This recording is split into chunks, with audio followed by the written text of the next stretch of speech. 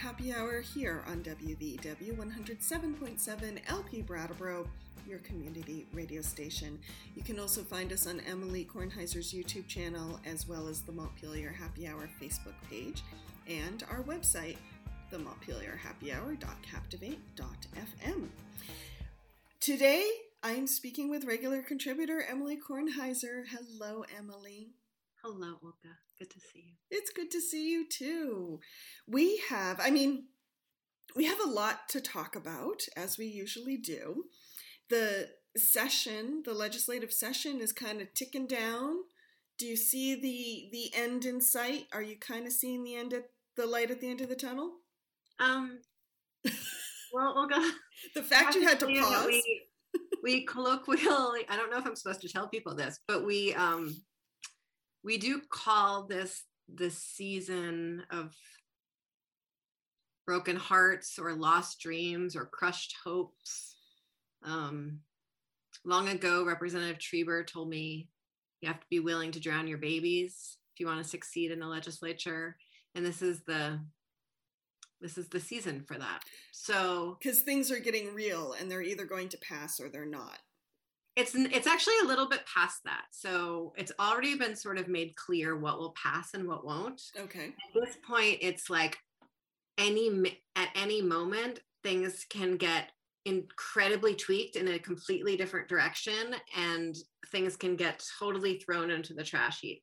And it's often much too late to do anything about it. And so it's a little bit of a wild ride. Well, good luck. I hope all your babies make it to the end. Thanks. Well, I want to talk to you today about something that I personally feel is really important for a lot of communities in Vermont, and yet I think a lot of people just don't know much about them, and those are town charters. And the reason we were going to talk about it today is because Brattleboro recently passed, downvoters passed a proposition to allow 16 and 17-year-olds the right to vote in local elections. And they're going to put it in their charter. But to have that become codified, it has to go through the legislative process first. So I'd love to hear a little bit from your perspective as a lawmaker. What are town charters and why are they important to the governance process? So regular listeners might remember a couple years ago when we had town manager Peter Elwell on to talk about sort of the federal, state, and local jurisdiction questions. And so if anyone want to go way back in the archives, they can find that conversation, which this is sort of a fun addition to. Yes. Town charters, and actually not all towns in Vermont have charters. Only about 80 or so have town charters. Yeah. But essentially, and some towns also don't have town plans or town zoning. Guilford actually doesn't have any zoning, surprisingly. But a town charter is sort of like the constitution of that town. That's the easiest way to explain it. It's the set of laws that structure and govern how town happenings operate. And in order for a town to change its charter, an item needs to be placed on the ballot for Australian ballot. It's not something I'm sorry, let me back up a little bit. I believe that how a town amends its own charter is actually in the charter itself. I believe so too. And so in Brattleboro, which is the only town whose charter I've ever had anything to do with, and so the only charter I know very much about since I'm not on the government operations committee, in order for our charter to change things, we need a ballot item, an Australian ballot item that gets voted on. It can actually, interestingly, I believe, be on the ballot at either election, either the November election or the town meeting day election ballot. But it needs to be on a ballot and go before the voters and pass by a majority. And then it comes, like all charter changes, to the legislature. And that's because Vermont is a Dillon's rule state. And what that means, oh, stalwart and fascinated listeners, that means that any rights given to town government, any rights that town government has, are explicitly given to it by the state. Right. And the state retains any and all rights that are not explicitly handed to it. And that's pretty much in the Vermont Constitution that kind of lays that out. Yes. So that is different than a number of other states where the opposite is true. In other places, the municipality has any rights that are not explicitly given to it. And the United States has the opposite structure. So states have any right that are not explicitly taken from them by the federal government. Mm-hmm. So it's the opposite of the relationship between the states and the federal government.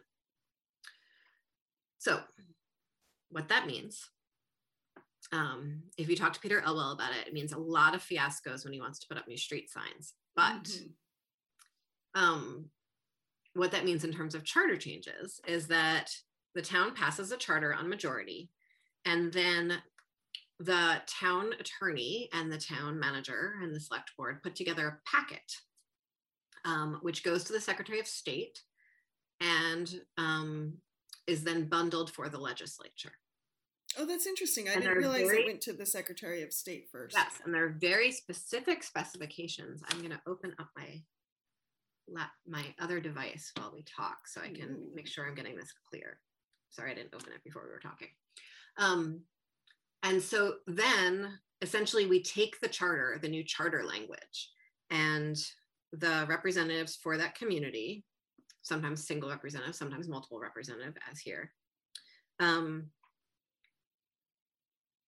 introduce it as a bill. And it looks like any other bill. And so we give the language from the charter change that was voted on by the representatives of the town, by the voters in the town. We give that to our legislative attorney the same way I would give them language from my imagination or language from another state or however else bills become bills drafted. And then legislative council drafts them. And legislative council, and there's one legislative council that drafts almost all of the charter changes. And right now his name's Tucker Anderson. And if legislative council ever felt comfortable coming on the Montpelier Happy Hour, we would be able to talk to them about that, but they don't because they think it's a little too partisan for them. And I respect that, though I do think they would bring much joy and depth to our conversations. I agree. And that's why we have asked them to be on the show. Unfortunately, they said no. They did. So what that means, and so when they're drafting, sometimes they'll notice things that come up and they'll ask for slight tweaks, and we will grant them because interestingly, as soon as the charter comes to the legislature, it's really like the purview of the legislature and we can do anything with it we want. That's interesting because usually when something is voted on a ballot, whatever that language is, that is it, and it is set in stone, and it does not change.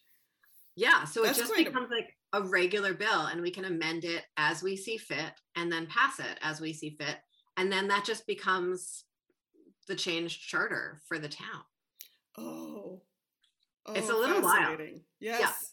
Yeah. So other aspects of the charter change. So I'm going to read you this really fun section of statute, if that's okay. Yes, please. Okay. For all our geeky listeners. And actually, I'll do it one more second. Sorry. One more piece of framing. So when charter changes come to the legislature, they are not subject to any of the usual deadlines that other bills are subject to. It's one of the only ways they're different from a bill. Okay. So they're not subject to crossover deadlines, and they're not subject to bill drafting deadlines. They can come to the legislature at any point and move through much more smoothly. That makes sense, actually. Yeah. And additionally, the House Government Operations Committee really takes its responsibility as supporters of charter changes fairly seriously. And in the language that they work with as a committee, they really hold to the idea that as long as the voters approved this, and it is constitutional, they will move it through. Mm-hmm. Once it gets to the House floor, there are a lot more considerations than that. And I'll explain those. We'll talk about those in a minute. So they strive to approve, as I said, they strive to approve any charter change legally approved by the voters of a community and attempt to limit their oversight to the procedural and constitutional aspects of the change, trusting that the voters of the community have weighed the rest. Their work is guided by 17 VSA 2645, which provides comprehensive requirements for the adoption or amendment of a municipal charter. A component of this procedure is the production of evidence that the municipality followed the express provisions of the procedure, which is that the clerk of the municipality must deliver these evidentiary documents to the Secretary of State for certification. The Secretary of State then delivers certified copies to the constitutional officer of the General Assembly. That's the clerk of our General Assembly. I looked up to make eye contact with you, and now I've lost my place. Then, and the Committees on Government Operations to be preserved as part of the permanent and official record. And then these subsections establish that for each charter proposal, the General Assembly receive and have the opportunity to consider the official actions of the municipality.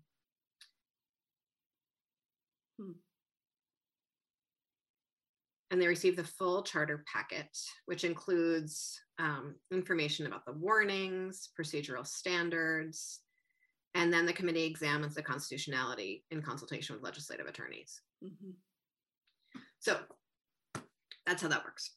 And then it comes to the House floor.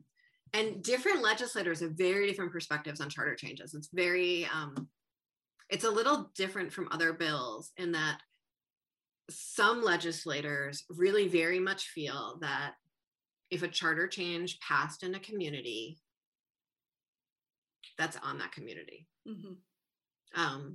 And they don't examine their own thoughts on whether or not they think this thing should be law. Mm-hmm.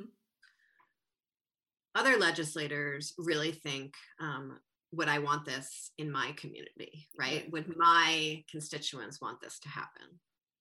And with a charter change like the youth vote charter change, or more, also this year, the non-citizen voting charter changes that we've seen in some other communities, that they've become very, very contentious conversations because people move beyond the idea that this was the will of the voters in this community, Brattleboro, which is very different from my community, a legislator might think,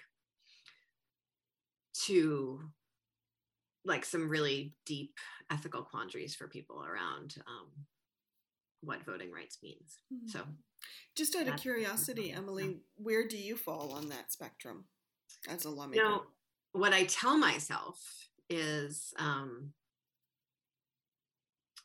a charter change is a charter change, and people have voted and they deserve to have their vote respected.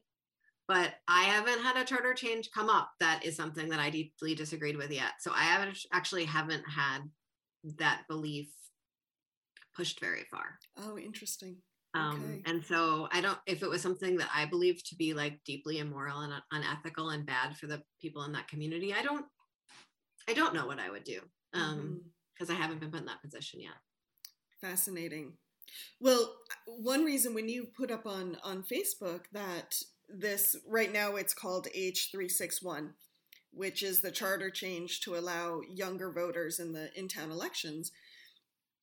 When you put that up on your Facebook page, why I think there was a moment of celebration for many people who have wanted this to go through is that it's been more than one attempt to get it even this far to the legislature because of some deep philosophical concerns and conversations just on the community level. Yeah, so it took a few years for it to pass in Brattleboro, I think. It took a few years for it to get warned and on the ballot. And then, and I honestly, I'm sorry, I was not tracking it that closely back then, so you probably have a better memory of those events. And then last biennium, we put forward a charter change bill, and it made it through government operations, but really just by the skin of its teeth got to the floor in time for crossover last year, which was when the pandemic hit, and it was in the end ordered to lie because we decided not to pick up some of the more contentious bills. Mm-hmm. And so we had to reintroduce it this year. Fascinating. And it took a pretty significant hustle for it to get to the floor again this year. Really? Yeah. And why was that? Were people just feeling that we have so many pandemic issues, we need to focus on those? Or were people just thinking, 16-year-olds at the ballot? I like to think it was a little more nuanced than the latter. This is 16-year-olds at the ballot, but I think it was more that than we're so focused on the pandemic issues, because we did something about like warning lights on emergency vehicles the other day that like took an incredibly long time, and I'm still a little unclear on what we did. So, well, I guess it passed the House H361 on a roll call. It was quite a debate. It took more than, it took quite a bit of time, and it was quite contentious. Really? And interestingly, there were some people who changed their vote on the floor, who entered the debate, listened to the debate, thought they were going to vote no, and then voted yes, which you might like to think we are all open-minded people, curious and waiting for the debate points, but in fact, never happens. Nope. And you've talked about that before. Yes. So it passed 102 to 42. Mm-hmm. And I'm curious, what are some of the highlights of the conversation from the floor that still are kind of staying with you? I think there were some really pretty compelling conversations about brain science. And people concerned that, I think we have this strange thing in America, or maybe it's true other places, but America seems to do it particularly, where we have like all of these different markers of like when you're old enough to do a thing that don't actually seem to line up very well with each other. No, so like, you like drive at 15 and you get a gun when you're 14 or younger, and then you smoke when you're 21,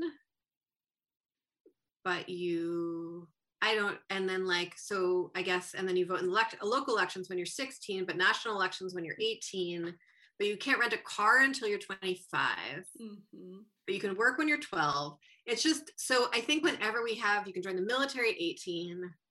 And I remember when we had the conversation about raising the smoking age to 21, there was a lot of conversations about you can join the military, but you can't smoke.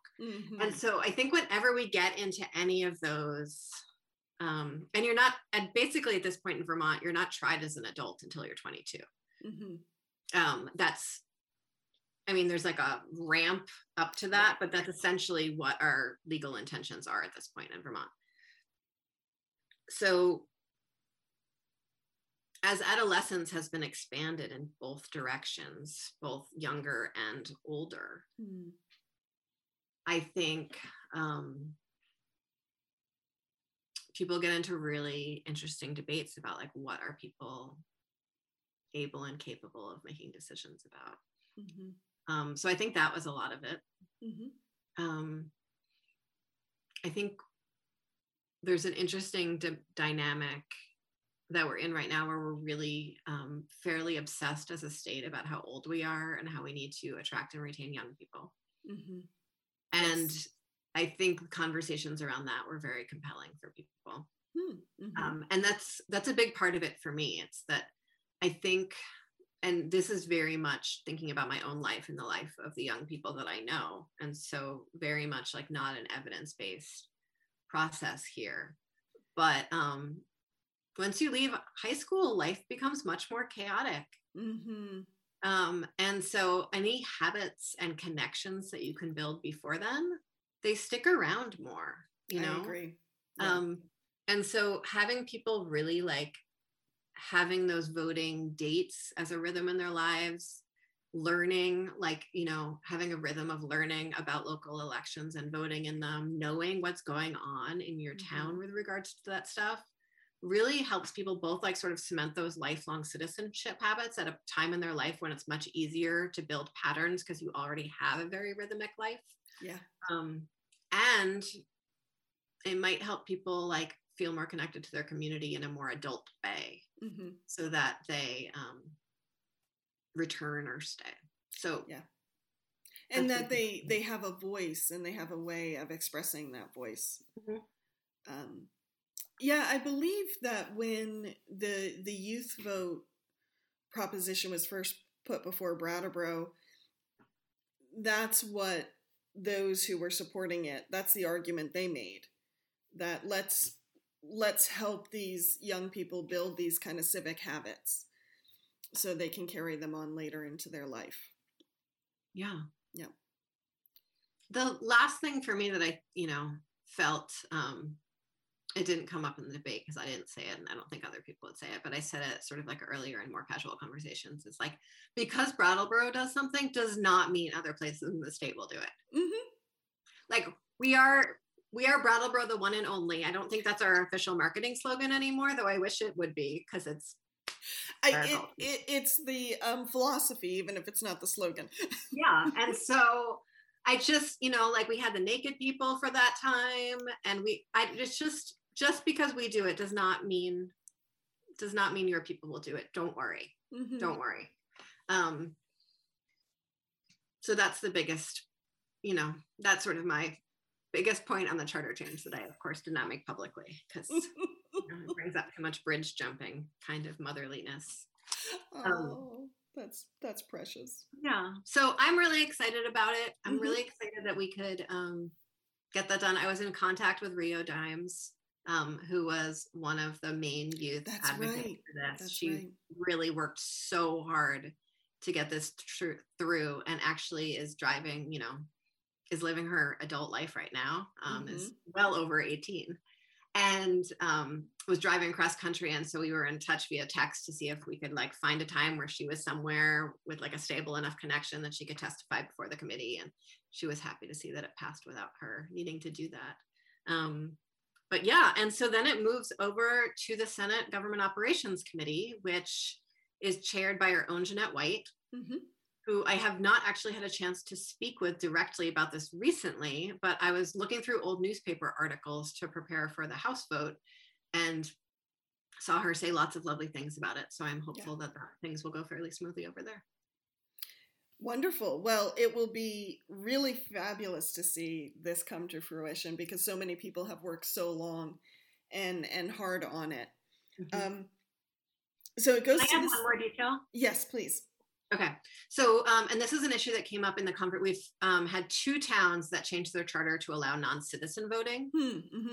And which interestingly, I don't know if we've ever talked about this before on the show, but interestingly, most municipalities across the country allowed non-citizen voting before the 1920s, not these 20s we are living through right now. And it was really the incredible racism and xenophobia that came with sort of a new rush of immigration in the 20s that shut that down. And so we have a history in the United States of allowing non-citizen voting in local elections.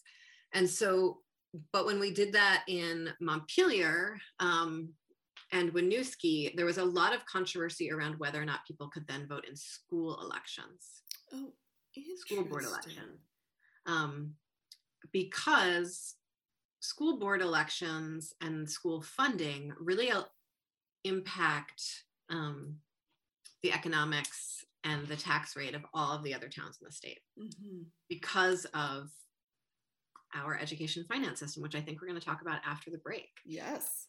So what it was decided is that in Montpelier, school elections were not included in that charter change, but in Winooski, which has its own school district that exactly covers the boundaries of that town, we decided it was allowed. And down in Brattleboro, the original youth vote, which happened before Act 46, when we merged districts, did include schools and school board elections, but we decided, given the fact that this would bring in sort of elections that impact all of these other towns around us, but it was best to leave that piece off the charter change. Thank you for bringing that up, because I think most people would assume if you can vote in municipal elections, you could vote in school-related issues as well. But that is interesting, because the school district, which in its way is its own sort of municipality. It's actually legally considered a municipality, along with the Communications Union District and the Yep. Waste District. And some of them have their own charters even then. Yeah. Because that does cross town borders, it does add an interesting wrinkle. So we felt that, voters of the towns of Dummerston and, Putney and Guilford and all of the other members of the school district would need to vote on the youth vote if we were going to move that through. Well, who knows? It may be next. Yeah. Well, thank you for that. I said, get on out there, youth. Well, I'm really looking forward to the next election we have where youth do vote, because one thing we should note with Brattleboro, despite being a very, I would say, politically aware and active community, we don't always see that in voter turnout. I would expect Brattleboro to have a higher voter turnout than it does quite often. And so I am really hoping that with more young people voting, we will see a better turnout. Me too. I was telling my son, who's 16, about this at dinner, and we were doing some math, and, the session ends in a few weeks. And so likely this won't cross the finish line this year. It likely will be picked up next session in January. His birthday is in January. And so likely it won't change before he turns 18. Oh. The slow. So I think we still have like another year and a half, 2 years to go. Okay. Before this crosses the finish line. So I'll stop being so excited. Democracy, it is a slow thing. It is a slow thing, but it's something we need to be slow, right? Sometimes, yeah. Sometimes. When we're not just rallying. We will be back in a moment on the Montpelier Happy Hour here on WVEW 107.7 LP Brattleboro, your community radio station. We're going to hear from our underwriters. So stay tuned.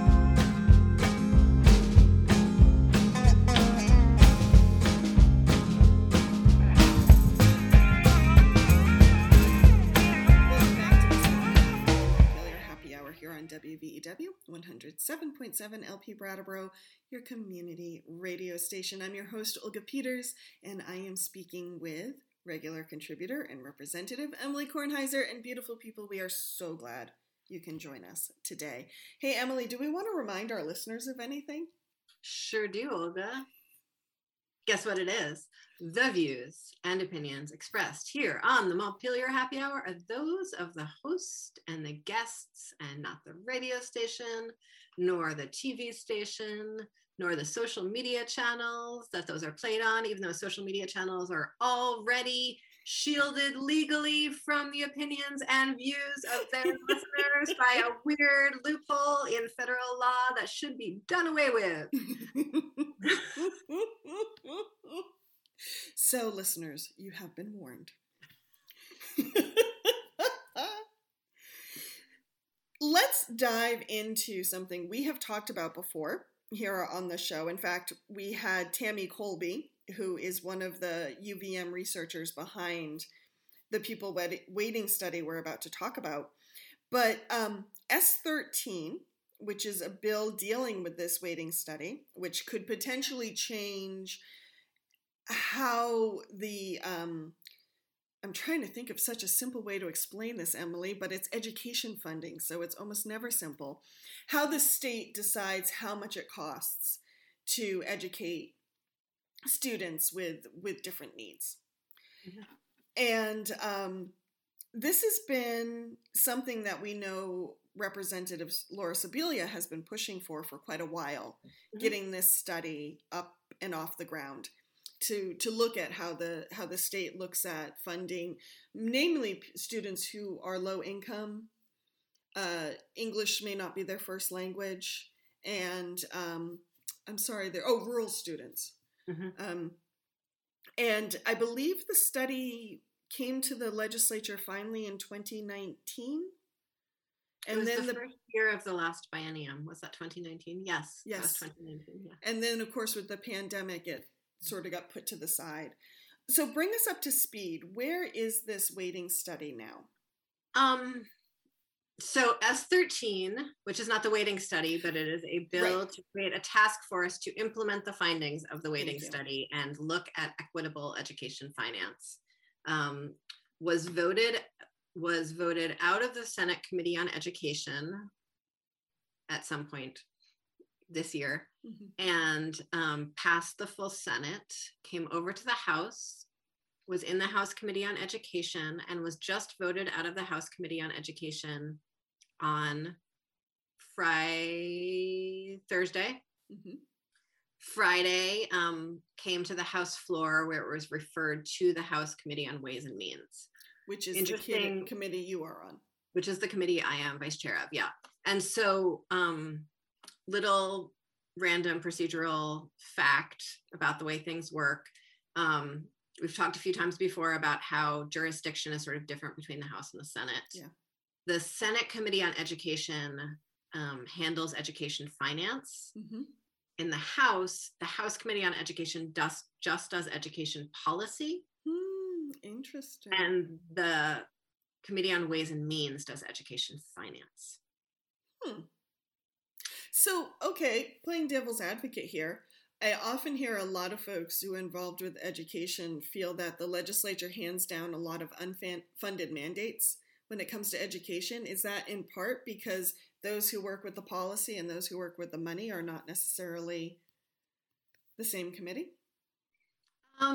Maybe that's part of it. I think it's actually the bigger part is that the Agency of Education is a deeply unfunded, low capacity bureaucracy that refuses to ask for any more money or personnel because of the Republican gridlock that our governor has put in place with his promise of no new taxes or fees.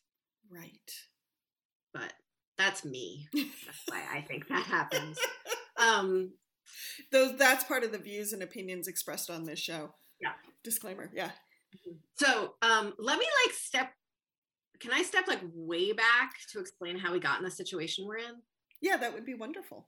Okay, great. So 20 something years ago, in 1997, I believe. I believe you're right.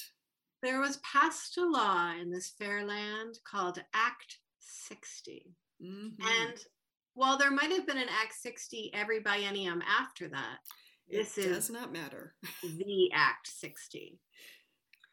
And what Act 60 did was completely overhaul how public education is financed in Vermont. And we did that because of something that happened before that called the Brigham decision. Yes. And the Brigham decision was a Vermont Supreme Court decision that said our education system was inequitable. Right. Did not provide an equitable education to all Vermont's children. Basically, in very basic terms, if you were from a wealthy town that could afford to put more money into the school system, you had more education opportunities than if you came from a town with fewer resources. Yes. And the reason lawsuits of that kind were being pushed all over the country at that point. The Brigham decision was decided on February 5th of 1997. Well done. Thank you. And those lawsuits were pushed all over the country at that point, because, as we know, education is not equitable all across the country, and often in the same city, we'll see profoundly different schools from one neighborhood to another, and even or from one town to another, because generally in America, education is funded by property taxes. Yes. And communities with more expensive property, our wealthier communities, can often pay lower property tax percentages because their property is worth more, and raise a lot more money for education. So those lawsuits were happening all over the country. In Vermont, the Supreme Court ruling was in favor of education equity, because in our Vermont Constitution, we guarantee equitable access to education. Yes. Which is not true in most other states' constitutions. Which just blows my mind. And so going back to sort of the conversation before the break about charters and constitutions and the power of the state and the power of the municipality and all of those things, local control only goes so far if you have in your constitution that every child in the state is guaranteed access to education. So what's interesting, there's so many interesting things in here, but what's interesting about what happened with Act 60 is that the solution to a Supreme Court finding that we don't have equitable educational opportunity was to create what they deemed to be an equitable education financing system. Right. It was not necessarily a legal or statutory change to an equitable education delivery system. Right. So I'm so glad you lose track of that detail as we go down the terrible money wormhole here, but I think that's a very important thing to consider. Mm-hmm. Okay. I'm so glad you brought that up, Emily, because so often when we talk about education, we focus on the funding mechanism, which I think a lot of people would argue doesn't work. And I often feel the problem with starting there is because it's not actually the goal. The goal is to have equitable opportunities, which I don't know if we've always defined that very well either, in my opinion. No, I don't think we have. It's a pretty complicated thing to define. So that's where we are. That's what happened. So the way equitable education funding was designed under Act 60, and the chair of the Ways and Means Committee at that time was actually Paul Sillo, who's now the head of Public Assets Institute. Oh, right.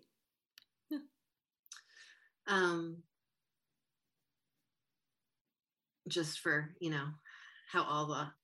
how everyone in this state cycles through various positions. Yeah, we don't have the same revolving doors that some industries might have. It's just Vermont's one big revolving door. It is. We don't even conflicts of interest here are like another reason to even name them that. So that's another reason we need more population. Yeah. So when that system was designed, the new design was basically, one more framing piece. Vermont, local control, education, right? Everyone loves local control. So that's like a cornerstone of education funding in Vermont. And the Vermont story. Yep. Other cornerstones that we're about to throw into this mix are equity, equitable education funding, and then the third cornerstone is simplicity. Because when things come, Olga is trying, just for radio listeners, I want you to know that Olga is like actually losing herself, about to maybe fall out of her chair laughing when I said simplicity. Yeah. You might not be able to hear it, but she's actually crying from as I hold up my simplicity weight in my hand. So, yeah, I'm seeing this building go. Oh, yeah. Okay. So, because if you have local control, then ideally the school budgets are going to come to the voters and be in the will of the voters. And so you want to be able to explain what you're doing to the people who are voting on these things.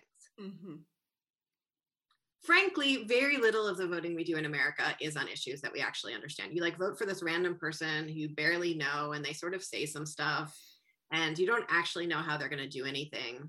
And then even once they've been in office for a long time, it's kind of hard to figure out what they've actually been doing while they've been in office, because government's kind of a black box. And so the idea of simplicity being necessary for voters to vote is actually it's a nice ideal, but in fact, we never do it in practice. I'm not saying we shouldn't. owe people who vote for me. I'm just saying it's like really not something we do very often. But there's this idea, especially with education funding, that people need to be able to understand their educational funding formula, because if they don't, they won't be able to like feel the burn of education spending. And if people don't feel the burn of their education spending, then we might just like go hog wild and spend all the money on the children, and something terrible will happen. Sorry. Okay. I want to say I've been talking about this a lot lately, and I think I'm getting a little wilder and wilder every time I explain it. But we do the Montpelier Happy Hour, talk about the stories behind what we do. And this is like a really basic assumption that's built into some of the chaos of this model. Yes. And I think it's one of the reasons when you talk about ed funding in Vermont, you can start seeing the smoke. Yeah. I mean, when the reason I was laughing so hard when you were talking about people might not feel the burn, I was like, really? I have yet to see an education budget conversation at the local level where people aren't feeling the burn. And it's usually the burn or when people, absolute confusion. Yeah. It's also really like, I don't know, I think that people are capable of understanding complex things if people are capable of explaining complex things. There's that. But like, I think one of the most important qualities in someone who is in either an administrative position or an elected position in government should be to explain complex things. That's like, yeah, there aren't that many job qualifications other than that, actually. But that's a good one.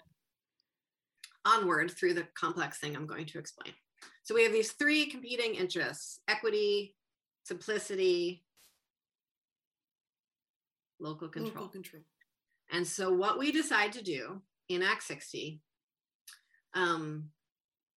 was essentially every town still gets to vote on their school budget, however they want it to be, whatever amount of money they want to raise to meet the needs of the kids in that district. And then all of those needs, all of those voted budgets, all those approved budgets, all get put into a great big pot. And that is the yield need for the year. A statewide pot. A statewide pot. All the budgets, all totaled up together, the budgets that were warned and approved, all get totaled up together, and then divided amongst all the voters in the state. And those are the property tax rates for the year. Sort of makes sense, right? All the voters or all the property, all the taxpayers. Thank you. Yes. And so some people pay property tax directly, and some people pay it via their landlord through the rent. But anyone who lives somewhere pays property tax. Yeah. And, even when you buy something in a store, you're sort of paying for part of the property tax of the place you're buying the thing at. Yep, that's part of it. So don't anyone ever let anyone tell you that only people who own homes pay property tax. Not true. So, but if we just put it all in a pot and then divided it up, it wouldn't necessarily be equitable, because different towns have very different capacities to pay property taxes, because the amount of money that a town can raise through its grand list is very, very different from town to town. And so we do a few things to fix that up. And one of the ways we fix that up, and there's a few, and I'm not going to get into all of them today, but one of the ways we fix that up is called the pupil weighting. And what that means is we say, some students are going to cost more to educate, and are going to cost more to sort of run the school. And one of those is kids who live in poverty. And so another is English language learners. And so the amount of kids who live in poverty, or the number of English language learners, in a community get put into a formula. So essentially, given that we assume that children living in poverty and English language learners cost more to educate, we have put a weight on essentially the tax rate of those districts that have more kids in poverty or more English language learners, so that the tax rate in that town, when it's divided up among all the towns, will sort of result in a little bit more money towards their budget. And that's called the pupil weighting. And so what that means isn't that districts with lots of kids in poverty or districts with lots of English language learners get more money. It means that they experience a lower tax rate per dollar that they spend. And that's a really important difference here. What's an interesting piece of all this is that those pupil weights were actually determined before Act 60. So the individual pupil weights that we use right now and that are in statute from Act 60, and have not changed since Act 60, were actually the pupil weights that we had carried over from our education funding formula that we used before Act 60, when they weren't used to determine tax rates, but were in fact used to determine something called the foundation funding formula, which was actually about sending cash to districts. So previously, these weights were used for determining how much spending was needed in a district. And now they're used to determine tax liability and tax rates in a district. And those are two very different calculations with the same formula, because we just carried it over from one statutory situation into another without examination. Sorry, Paul. So, bad choice. So, in the intervening 20-something years, a whole lot of tweaks to the system have taken place. Many of them have created perverse incentives for a lot of the behaviors that we were originally trying to prevent. That's what happens when laws are sitting around for a long time. Exemptions build up, problems build up. One of the problems that has built up is an understanding that perhaps these weights are not entirely accurate to reflect the actual increased cost of educating students living in poverty. One of the reasons for that is it's actually become more expensive to educate students living in poverty as our human services system has been decimated over the last 20 years. There's a lot of other reasons for it too, including the fact that they just were the wrong calculation in the first place. Yes. So lots of political will and conversation about this. Tied to the conversation around Act 46 and previous to Act 46 was the idea that rural schools might also be more expensive than non-rural schools. Not necessarily small schools, but rural schools.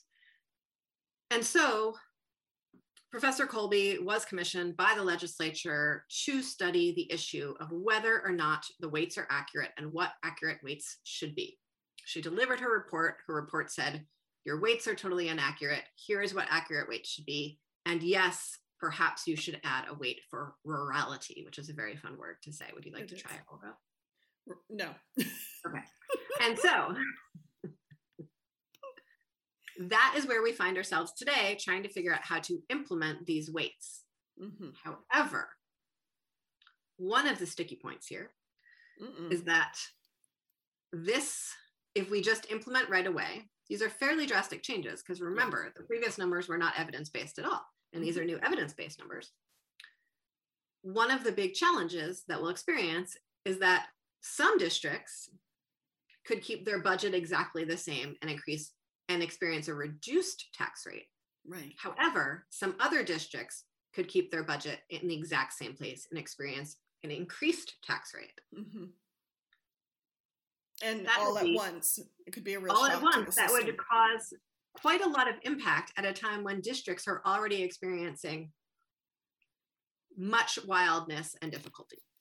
And so we have an implementation task force, and we are trying to figure out what it should do. Fantastic. Yes. So what stage is this implementation task force at? Is it still in the phase of being formed? Has it started looking at some of the potential ways to implement? Like, where is it? Oh, so the bill, S13, this is my outline of the bill right here. This is my doodle in the little corner. It's very pretty. Thank you. the bill creates an implementation task force. And the idea is that the implementation task force would meet over the course of the summer and through the fall to hammer out both an implementation plan and some draft legislation for consideration and passage by the legislature next year, still within this biennium. And so we are trying to, on Ways and Means, make sure that the task force is considering all that it needs to consider in order to do a good job, and is not considering more than it needs to consider in order to actually get something done. Right. And that it is composed of the right people to have those conversations. And that's a hard thing to do, because one of the things that we recognize is that we actually didn't quite ask Professor Kolbe all of the right questions before she took on her study. And we know we didn't ask the right questions when Act 60 was drafted necessarily. Yeah. And we don't want to wait another 20 years to restart this conversation again. So we're wrestling with a number of issues. So like I said, the composition of the task force is really important. We want to make sure that they meet often enough that they can really get it done, but not so much that they become mired in their own circular thinking. The thing that happens. We want to make sure that it's small enough that people can really make decisions and get things done and take responsibility, but not so small that people won't trust the work. Right. And it won't become too driven by people's own ideologies. And we want to make sure that it considers enough things that we're sure that we're doing a good job. For instance, one of the pieces that Professor Kolbe brought up in her study is that the way we actually measure poverty for the purposes of the weights is a not very accurate way to measure poverty, and is a different way than we actually measure poverty almost anywhere else for any other piece of statute or policy. The weights for the number of kids living in poverty in a community are determined by the number of children between the ages of 6 and 18 whose families are on food stamps, which is a measure of how well someone can access benefits, not a measure of how much someone needs benefits. Exactly. Yeah. Very strange. And really, honestly, not how we measure poverty for anything else. And the differences between uptake of state benefits like food stamps and welfare in Windham County and even Brattleboro compared to, say, the Northeast Kingdom is quite stark. And so we're baking in another inequity into the system if we continue using that poverty measure, for instance. Good point. Thanks. The other piece of that that's funny is that when universal pre-K passed, and even when universal kindergarten passed, long ago, no one went back and changed the ages that should be considered in this poverty. So it starts at age 6, when in fact it should start at age 3 or 4. Right, good point. And we know that families are actually much more likely to be living in poverty when their kids are those ages than they are when their kids are older. So we're losing poverty counts in a lot of cases for that. So that's one of the factors that the task force needs to look at. Other factors are how we actually communicate this work in a way that's much more transparent and meaningful to communities, so that people can actually understand how their education funding happens. We need to understand how the rates and the weights affect non-operating districts, and schools connected to non-operating districts. We should just quickly mention non-operating districts don't have a school actually within their district. They tend to tuition their children to other schools. Anywhere else in the entire country, this would be called school choice, but here we like to use euphemisms like non-operating districts. Stratton is an example. Yes. And even Marlboro is an example as well. Oh, okay. For high school. Right. They're non-operating for high school. They tuition for high school. And then there's other things about how does this interact with special ed and Act 173, which is a very different funding formula. How does this interact with federal funding? Are there better ways to meet the needs of kids in poverty than just straight school budgeting. Mm-hmm. Mm-hmm. Well, I find that last question the most intriguing because, as we said at the beginning of this conversation, one thing I think Vermont has wrestled with its education system is you have the goal of equitable opportunities, and then you have the financing mechanism, and they're not necessarily working together. Mm-hmm. And I sometimes wonder if we don't solve that little nugget, will anything else we do actually make a difference? I also have that question. And that is the question that is also very much at the crux of, can we give this task force so much to do that they never get anything done? Yeah. But how do we actually make sure that the work that they do creates lasting change on behalf of Vermont's children? And so narrowing that question enough that it's solvable in a month or two is feels like really my work for the week. Mm-hmm. Mm-hmm. Well, thank you, Emily. Unfortunately, we are out of time, but I know. But is there any last thoughts you want to leave listeners with before we wrap up? No, and I would really be perfectly happy if you never asked me that question again, Olga, because I never have an answer to it. And if I have a last thought, I will just throw it right out there. I don't need an information. Duly noted.